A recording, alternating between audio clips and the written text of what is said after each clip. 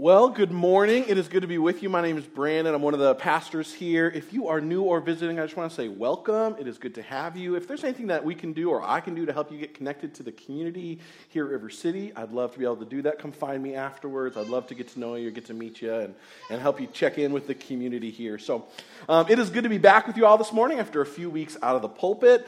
Big thanks to Andy and Aaron who preached in the past couple of weeks while I was away, giving me some space to work on, prep ahead on a number of things, and just to get a little bit of rest in before we start the fall. And so I trust that God has been speaking to you through His Word and through those guys as well, and so grateful for them. But man, I'm excited to be back with you guys, studying God's Word, digging through that together. I trust that our time in God's Word this morning will be good. God will use it for good in your own hearts. And so this year, we have been working our way through the Gospel of Matthew together. We have got 4 weeks left. You're like, I wonder when this is going to end. 4 weeks later, it'll end, right? We've been here for about 9 months. Normally at River City, our series aren't really like 9-10 months at a chunk, but Matthew's a long book. And so for us at River City, we really want to prioritize the Word of God being the thing that sets the way that we just want God's Word to be the thing that's central in our time together. And so some books are longer than others, and they just take a little longer to get through. And so that's where we've been in Matthew. This fall, we'll be taking a look a little bit at the Ten Commandments and what that looks like, and then we'll be celebrating Advent together. So we got a bunch of really exciting things I'm looking forward to being together. But we have been in Matthew this year. And if you've been with us, what you know is that the main theme of Matthew, the big idea that runs throughout the course of the entire book, is that Matthew is proclaiming the coming of the King and the kingdom. You see, Jesus is the Messianic King that throughout the Old Testament God had been promising would come to set all things right and to usher in His kingdom once and for all. And in chapter 1, what we saw is that Matthew's gospel begins with this proclamation that the King who had been promised has finally come. And that in the birth of Jesus, the inauguration of God's kingly rule and reign had come. It was the beginning of that. But Jesus, neither His life, His birth, none of that was what people expected. Or really, if we're honest, it's not what people wanted. It's not what the Jews wanted their Savior King to be like. You see, the Israelites, they were desperately hoping for a king that would come rescue them, empower and overthrow the Roman government who had conquered and oppressed them. But that is not what Jesus came to do. You see, He hadn't come to conquer Rome or to establish an earthly kingdom at this time. You see, He had come to conquer the greater enemies of Satan and sin and death. And He had come to establish a heavenly kingdom that would never fade. And so over and over and over again throughout Matthew's gospel, what you see happening is Jesus is trying to get that reality through the disciples' thick skulls. And if it's any consolation to you, your skull might be just as thick as mine is and as the disciples' was. And so I appreciate the reminders, right? Because I need the Jesus keep showing me that over and over and over again. And so that's good for my heart. I'm grateful for that. You see, but Jesus was trying to help the disciples realize that His coming was the inauguration of His kingdom, not the consummation of it. You see, His first coming was the inauguration of His kingdom, not the consummation of it. You see, His coming hadn't been the end of the story. You see, it was actually the beginning of the end. You see, by the time we get to chapter 24, this reality is starting to come into view for the disciples. And in our passage this morning, as Jesus and the disciples are walking out of Jerusalem with Jesus just days before He would be arrested and crucified, the disciples come to Jesus and they ask Him some really important questions. See, the disciples, they want to know about the end. They want to know, they're thinking, well, this isn't the end of the story. We know this isn't the end. So what is the end of the story? They want to know what's next. They want to know what can they expect and when can they expect it and how will they know when the end is getting near. And I think we all have questions like that. We want to know about the future. We want to know what's next. Every night my kids at bedtime are kind of like that Chinese lady at the Chinese drive-thru in the classic film, Dude, Where's My Car, right? They're ordering, and then I finally have to be like, no, and then, no more. I don't know what we're doing 6 weeks from now, right? We're going to go to bed and we're going to wake up and that's all I know, okay? You see, we want to know what's next. My kids want to know what's next. We all want to know what's next. Whether that we want to know out of curiosity or fear or uncertainty, or like my wife so she can plan the calendar about a month and a half and a year out in advance. You see, we're all curious about it. But as we'll see this morning, Jesus doesn't really give us the answers that we're looking for. He doesn't really give us the answers that we want to know oftentimes. He gives us some details, but it's far from a clear picture. And he gives us a timeline of sorts, but it's kind of like a stock chart in lifetime view, but the font's in wingdings, right? It's kind of hard to like just pin down the precise details, right? It's certainly not an itemized hour-by-hour itinerary. But while Jesus doesn't tell the disciples, or us for that matter, all that we want to know about the end of the story, you see, what he does do is he tells us all we need to know. He says he tells us everything we need to know to wait for the end well. He gives us everything we need to know to be prepared for his kingly return and for the consummation of his kingdom. You see, and so as we study this morning, a passage that I'll just shoot straight with you is rather confusing and is hard to understand. One of the most difficult, challenging passages in all the Bible. A chapter where Jesus talks about the end of the world and his triumphant return.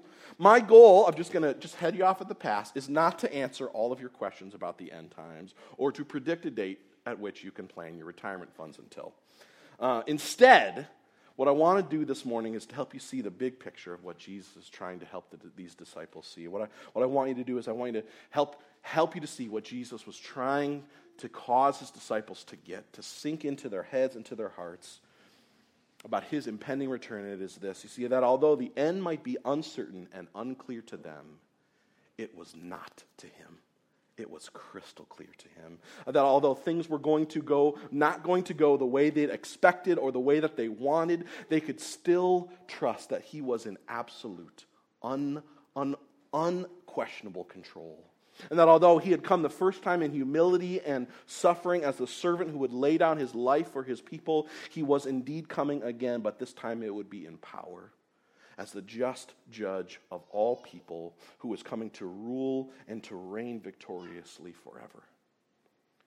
You see, what Jesus wanted those first disciples and for you and I as his followers today is for our eyes to be fixed on him.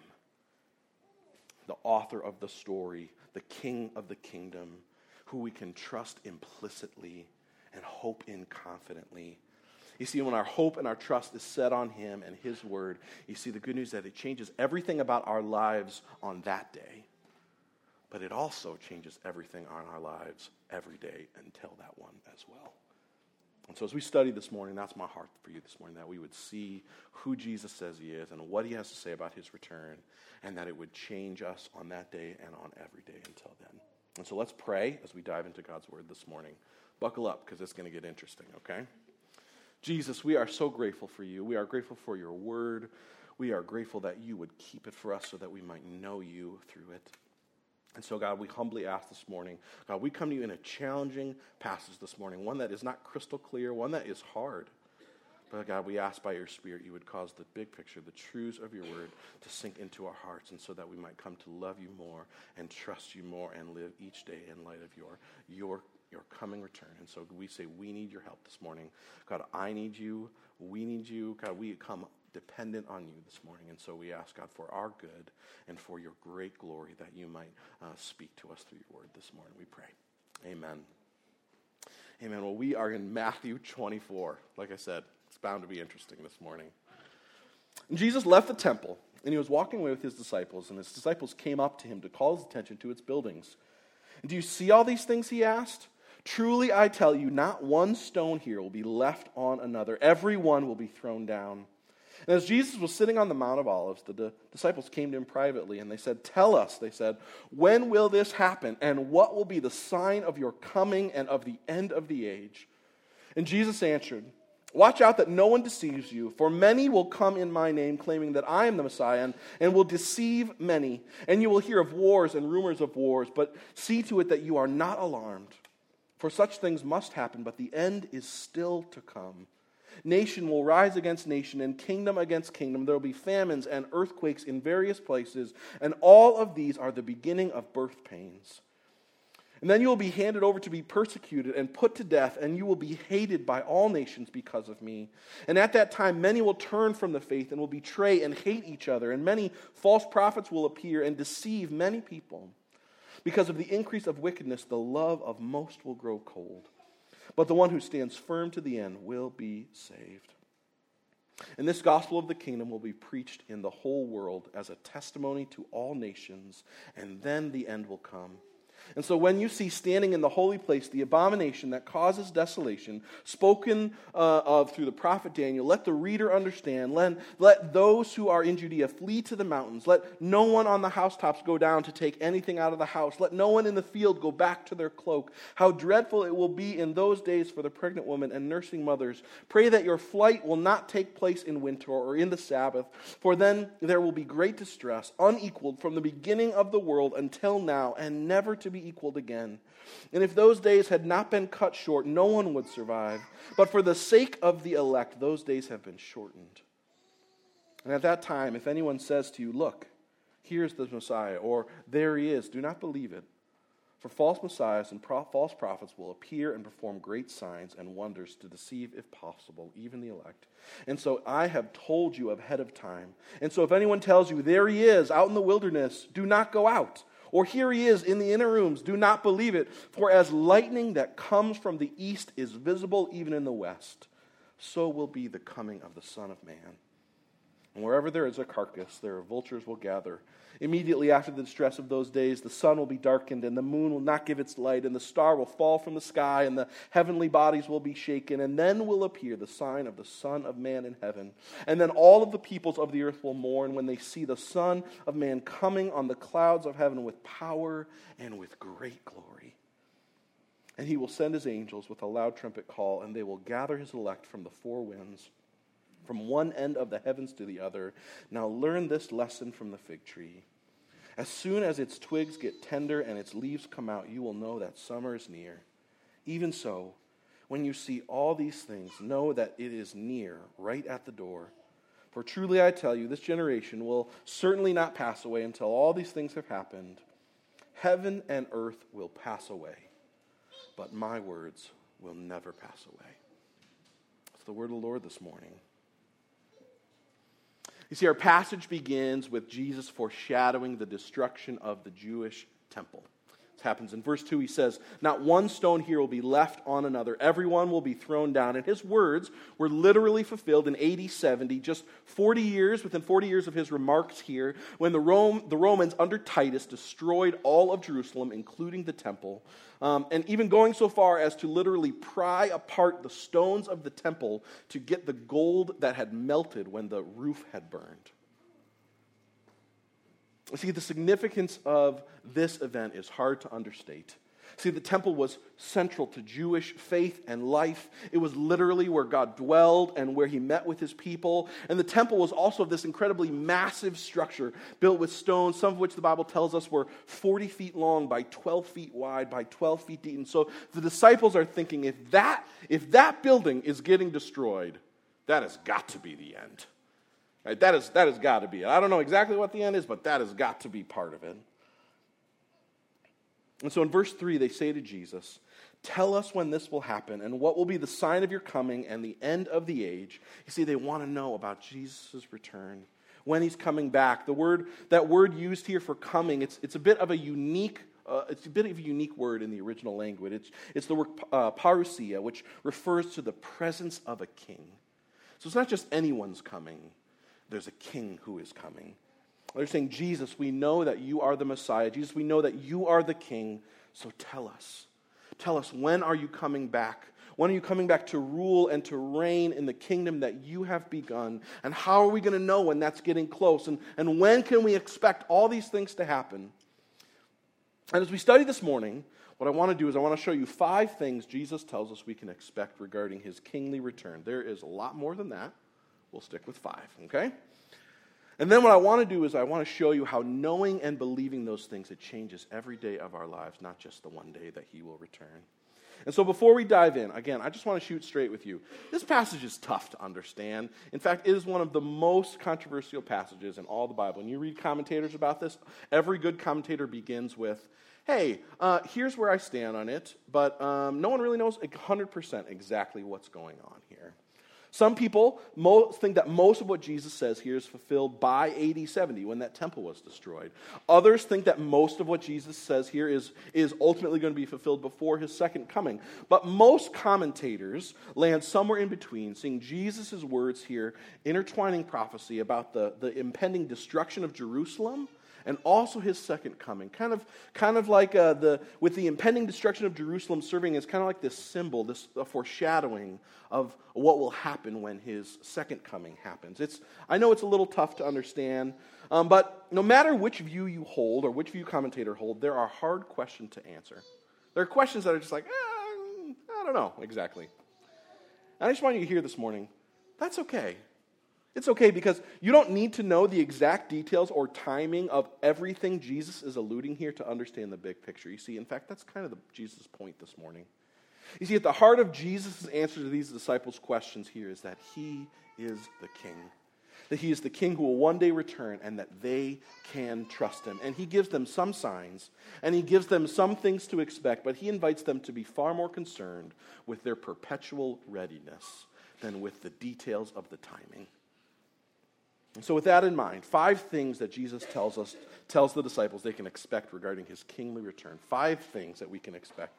And the first is this, that the king's return will be preceded by tribulation and proclamation. You see, Jesus says before his return, sin and destruction, that all that it causes in society will go from bad to worse. His followers can expect there to be trials and tribulations. Verse 4 and 5 says there'll be false prophets and spiritual deception. The idea throughout this passage, right, is that there will be those who try to deceive God's people. Verse 7 says that there will be wars and famines and earthquake. Verse 9 says that Christians will be hated and persecuted and even killed. Verse 10 highlights how many people will turn away from the faith. And that doesn't mean here that people are going to lose their salvation, but it means that the trials and tribulations that happen will cause many people to see the cost of following Jesus as far too high and to abandon what they had begun. Think here of when Jesus spoke in Matthew 13 about the rocky soil or the thorny soil. You see, in the disciples, they really needed to hear Jesus' words about the end this way. You see, because in their mind, in the end, things were just going to keep getting better and better and better and better. The king had come. He had inaugurated his kingdom. This is just going to keep rolling. It's going to keep getting better and better and better. And what Jesus says is, that's not how it's going to be. It's going to be hard. There will be trials and there will be tribulations. But he says in verse 6, don't be alarmed. Such things must happen, but the end is still to come. See, the disciples, they would see all these things happen, and you and I would see all these things happen, and if we had not had Jesus' word, we would be flooded with doubt. And Jesus is saying here this morning to the disciples, don't worry, you're not going to miss it.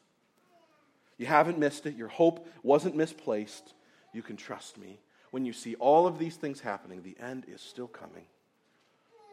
But it's not just trials and tribulations we can expect to precede the king's return. It's the proclamation of the gospel of his kingdom to the ends of the earth. Verse 14 says it this way, and this gospel of the kingdom will be preached in the whole world as a testimony to all nations, and then the end will come. The mission that Jesus is going to give the disciples in just a few chapters at the end of 28 to take the gospel, the Great Commission, to the ends of the earth, that mission is going to be finished. And then Jesus is going to come to consummate his kingdom. And I don't know about you, but that was really encouraging for me this week. See, the mission to make disciples is hard. And sometimes it feels like you are not making much progress. And it can be discouraging. It can feel overwhelming. It's just really good for me to be reminded this week. Jesus says the mission isn't going to die out. It's not going to stall out. The mission gets finished. And when it's finished, the king will come. See, people say, well, how do you know when that's going to happen? I think George Ladd, the commentator, he sums it up best. He says, God alone knows the definition of the terms. I cannot precisely define who all the nations are, but I do not need to know. I know one thing. Christ has not come and returned. Therefore, the task is not yet done. And so when it is done, Christ will come. And our responsibility is not to insist on defining the terms. Our responsibility is to complete the task. And so as long as Christ does not return, our work is undone. So let us continue to be busy and complete the mission. See, the mission gets finished, and then the king returns. And that should be good news for your heart this morning, but also good news that calls you to be committed to his purposes. So things are going to be going from bad to worse, but the gospel will still be taken to all the world. And after one final surge of societal evil, including all that stuff in verse 15 about the abomination of desolation and everybody running for the hills, Jesus is going to return. And in verse 26 through 29, we see that the king's return will be unmistakable and utterly transformational. You see, Jesus isn't just coming back in secret. The king's return will not be hidden. It won't happen as the Jehovah's Witnesses say it did, in obscurity and in ambiguity in 1914. See, unlike Jesus' first coming, where people had to search him out in some podunk little town, at his second coming, there will be no way to escape the knowledge of his presence. Verse 27 says it this way, "For as lightning that comes from the east is visible even the west, so will be the coming of the Son of Man." You won't miss it. You don't have to worry. If you're here this morning and thinking, I wonder if I missed Jesus' return, you didn't. You'd know.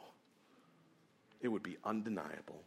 You see, but his return, it won't just be unmistakable. It will be utterly transformational. Verse 29 reads, "The sun will be darkened, the moon will not give its light, the stars will fall from the sky, and the heavenly bodies will be shaken." And the point here is probably not that there will be these literal cosmic upheavals, but that when Jesus returns, it will be an earth-shattering event. It will be so monumental that life as it has been lived up until that point will not be able to go on. You see, you don't have to worry about missing Jesus' return. It is something no one could miss. And his return will change everything. It will be an ultimate event in history. And so he is not sending a messenger. He is not coming quietly. And that leads us to the third thing we see about the king's return in verses 30 and 31. The king's return will be personal and glorious. You see, Jesus is actually coming back for real. Not spiritually, not metaphorically, not existentially. The king is coming to rule and reign in person. Verse 30 says it this way, "The Son of Man will be coming on the clouds of heaven." You see, the king is coming to rule and reign in person. One commentator writes it this way, he says, "That is tremendously significant, for it means that we shall not be confronted at the end of all things by one who is alien to us, who does not understand us, but rather one who has such intimate understanding of us that he has shared our existence within our very skin. We shall, in the end, be confronted by what it means to be really human, and that is both our shame and our hope." You see, King Jesus will return in person to rule and to reign. But verse 30 goes on. He says, "The Son of Man will be coming on the clouds of heaven with power and with great glory." You see, the first time Jesus came in quietness and he came in humility. That is not how it will be the next time. Revelations 19, verse 11 reads this way, "For I saw heaven standing open, and there before me was a white horse whose rider is called Faithful and True. With justice he judges and wages war. His eyes are like blazing fire, and on his head are many crowns. For he has a name that is written on him that no one knows but himself, and he is dressed in a robe dipped with blood, and his name is the Word of God. And the armies of heaven were following him, riding on white horses and dressed in fine linen and white and clean. And coming out of his mouth is a sharp sword with which to strike down the nations. He will rule them with an iron scepter. He treads the winepress of the fury of the wrath of God Almighty, and on his robe and on his thigh he has the name written, King of Kings, Lord of Lords." You see, the king is returning one day, and his return will not be quiet. It will not be humble. It will be with power and glory. You see, and there are only two responses that will happen when King Jesus returns. There will be overwhelming sorrow, or there will be exceeding joy. We see because fourthly, what we see is that the king's return will bring judgment and salvation. You see, Revelation 1, verse 30 begins, "The people of the earth will mourn when they see the Son of Man coming." Revelation 1 says that every eye will see him, even the ones that pierced him. Philippians 2 says that at his name every knee on heaven and on earth will bow, and that every tongue will confess that he is Lord. You see, there will be tears in everyone's eyes. For those who have rejected him or ignored him or were ignorant of him, they will be tears of mourning and of sorrow because it will be too late. For those who hope and trust in him, who have been longing and waiting for his return, they will be tears of exceeding joy, because as verse 31 says, his angels will come and gather all his elect, all his people from the four corners of the earth, from all over. You see, for those who have put their hope and their trust in him, there will have been no better day before that one. And for those whose hope is not in him, there will be no better day after. You see, the king's return, it will be preceded by tribulation and proclamation. It will be unmistakable and transformational. It will be personal and glorious. It will bring judgment and salvation. And last, but most importantly, we see in verse 35 that the king's return is guaranteed. Verse 35 reads this way: heaven and earth will pass away, but my words will never pass. You see, Jesus is saying his return is more sure than the ground you stand on and the air that you breathe. His return is more sure than the patterns of the stars astronomers have set our calendars and dates to. David Platt says it this way: regardless of how someone might interpret this detail or that detail in this text, this is clear. Jesus accurately foretold the destruction of Jerusalem 40 years before it happened. These stones would pass away. That city would pass away. The people who filled that city would pass away, but his words would remain. You see, Jesus is not some fortune teller or tarot card reader. He is the Lord of history. He speaks with authority about the future because he knows the future. He ordains the future. He is the king who brings it to pass. And so he spoke about the destruction of Jerusalem, and it happened. And he spoke about his return one day, and it will happen. And so my heart for you this morning is that you might build your life on his words. You see, there is nothing more sure than Jesus' words. See, the words and the ways of this world are fading, but his word never will. You see, the kings and the kingdoms of this world are constantly fading and being replaced by one another. Oh, but the king and his kingdom, they are inevitably emerging. You see, in believing Jesus' words, setting your hope and your trust in Jesus and his words regarding his kingly return, you see, that will change your life on that day. But it is also meant to change your life every day until then. You see, we are all waiting for that day. Whether we are waiting eagerly or ignorantly, we are all waiting for that day. In believing Jesus' words about that day, it enables you to wait rightly for his return. It enables you to wait well. First, it enables you to wait in readiness. See, Jesus is the king who was, he is the king who is, and he is the king who is absolutely coming again. And so the first question we must all ask is, will you be found ready when he returns or not? Will you be ready for the king's coronation and when he comes? Here's how you know if you are ready or not. It is not difficult. Have you said to Jesus, I see that you are the king and that I am not, that you have authority all over everything, including my own life? Have you believed that through his death on the cross, he took the punishment for your sin and your rebellion against him? And have you believed that through his resurrection, he has given you a new life in him? Have you surrendered your heart and your life to that God who is your Savior and your King, not one or the other, but both? You see, you will either be ready or not based on what you have done, but based on your faith in the one who has finished the work on your behalf. See, if you are here this morning, and what you recognize is that you have not said that you have not seen Jesus as the king who has all authority, you have not submitted and surrendered your life to him, you have not seen him as the one who saves you from your sin and the one who gives you new life in him, then I just need you to hear this. You are not ready for his return. If you have not surrendered to him as Savior and Lord, you are not ready for his return. And I urge you this morning that you might do it, that you might come to Jesus humbly to receive the offer of life that he has. You see, you are here this morning because the great King of the universe, in love for you, is pursuing you. He is coming after you. He is calling you. He is reaching out his hand towards you that you might receive his hand of rescue, but you must receive it humbly and without qualifications. You see, for him to be Savior, he must also be Lord.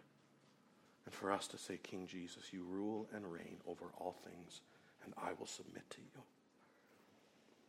You see, and when we set our hope and our trust in Jesus and his word, it doesn't just enable us to be ready for his return. It enables us to wait ready, to wait confidently. You see, no matter what's happening around us, no matter what trials or tribulations, you see, we can trust Jesus. No matter the sin or the evil or the persecution, no matter who you see turning from their faith, Jesus is still king. He is still on the throne. And that truth, I just need you to hear this. That truth enables you to interpret your life on the foundation of his word, not to interpret his word on the changing situations in your life. You need that kind of a firm foundation. You see, if your life is the thing on which you interpret the word of God, you have no foundation and no security. There is no sureness there. You see, but the good news of God's word is that it is absolutely sure. It is unrelentingly sure and foundational. And when we put our hope in that, it frees us to interpret the situations of our life based on the sureness of God's word, not the other way around.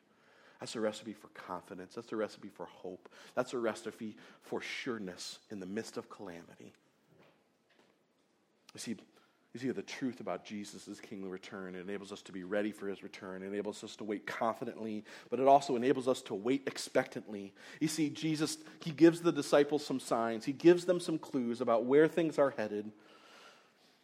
But his emphasis to them is not to be worried about the details of the signs. In fact, every time he gives them a sign, he says, you'll see this. Just a heads up, that's not the end. That's how you know the end is still coming. And if you notice, there isn't really anything he gives you other than the mission will be finished and then the king will come. That's really the only thing you got timing on. That's pretty much it. You see, the truth about Jesus' kingly return, what he tells us, enables us to wait expectantly, not going overboard trying to interpret the signs or trying to figure out an exact date for when Jesus comes. In fact, if you hear anyone tell you they know when Jesus is coming back, that's how you know you can just ignore them flat out, right? Because Jesus says, no one knows. So anyone who tries to know obviously doesn't know. So just let that go, okay? That's just like your 5-minute saver, right? You're just like, oh, okay, I can tune out on this one, right? You see, waiting expectantly, it doesn't emphasize an obsession with the signs. You see, waiting expectantly emphasizes an obsession with longing for the king. You see, waiting expectantly is about patiently longing for the king's return. You know he's coming, and you know he knows when he is coming, and you know you can trust him to come. And so you long for his return in confidence, in expectantly. And waiting expectantly, it helps you to wait faithfully. You see, clinging tightly to Jesus and to his word and rejecting all other hopes or joys for life. See, every single day, you and I, we are bombarded with false gospels and false saviors. This person, this place, this thing, this relationship, that pleasure, that experience, that freedom, it will save you, it will free you, it will fulfill you, it will give you the life you are looking for, it will fill the need in your heart, it will save you from your greatest fears, and the truth is none of it ever does or ever will except Jesus. He's the one thing when you get it, it will not let you down. He is the one thing that when you have it actually satisfies. He's the one thing that will never rickroll you, right? Jesus is the one thing that gives life and satisfies, nothing else. I don't know about you, but I needed to hear that this week. I really needed to hear that this week. I was meeting up with Dawson, and God was just reminding me about how easily my heart longs for other things. And especially how the way I see my expendable income, it reveals that I'm looking for pleasure and satisfaction and fulfillment in something other than King Jesus. And I needed to be reminded this week of Jesus' words that enabled me to wait on him. To remember that he's the one thing that really satisfies. He's the one thing that gives the life I long for. He's what I'm looking for. See, and when our hope is set on him and his word about his kingly return, enables you to wait faithfully for him, committed to him, with a heart that is undivided for him. And when your heart is set on him, you are able not just to wait faithfully, but to wait diligently for him. You see, living for his glory and the mission of seeing disciples who worship him from everywhere, from your neighborhood to the ends of the nations. You see, the vision of River City church here is that we would be a church that is growing in the gospel and making disciples and planting churches, because what we long for is the completion of verse 14. What we long for is that the gospel of the kingdom will be preached to the whole world, and then for the end to come.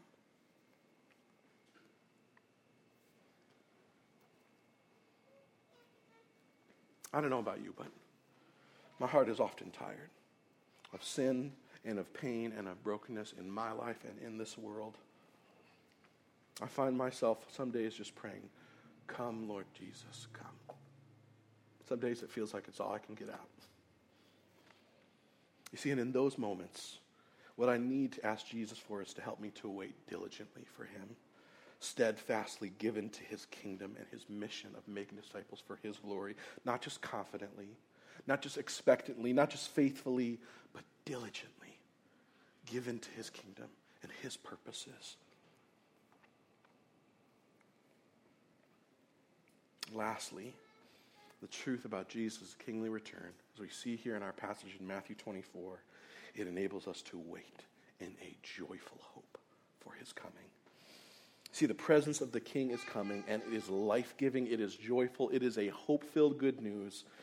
You see, when the King comes, he will set all things right. And the disciples' question that initiates Jesus' words here, they're about his parousia, right? The return of his kingly presence, his rule and reign over all things. And the good news of the gospel is what enables us to wait in joyful hope for that day. Tim Keller, I think, sums it up best when he says it this way. At the first coming, Jesus did not come to bring judgment, he came to take it.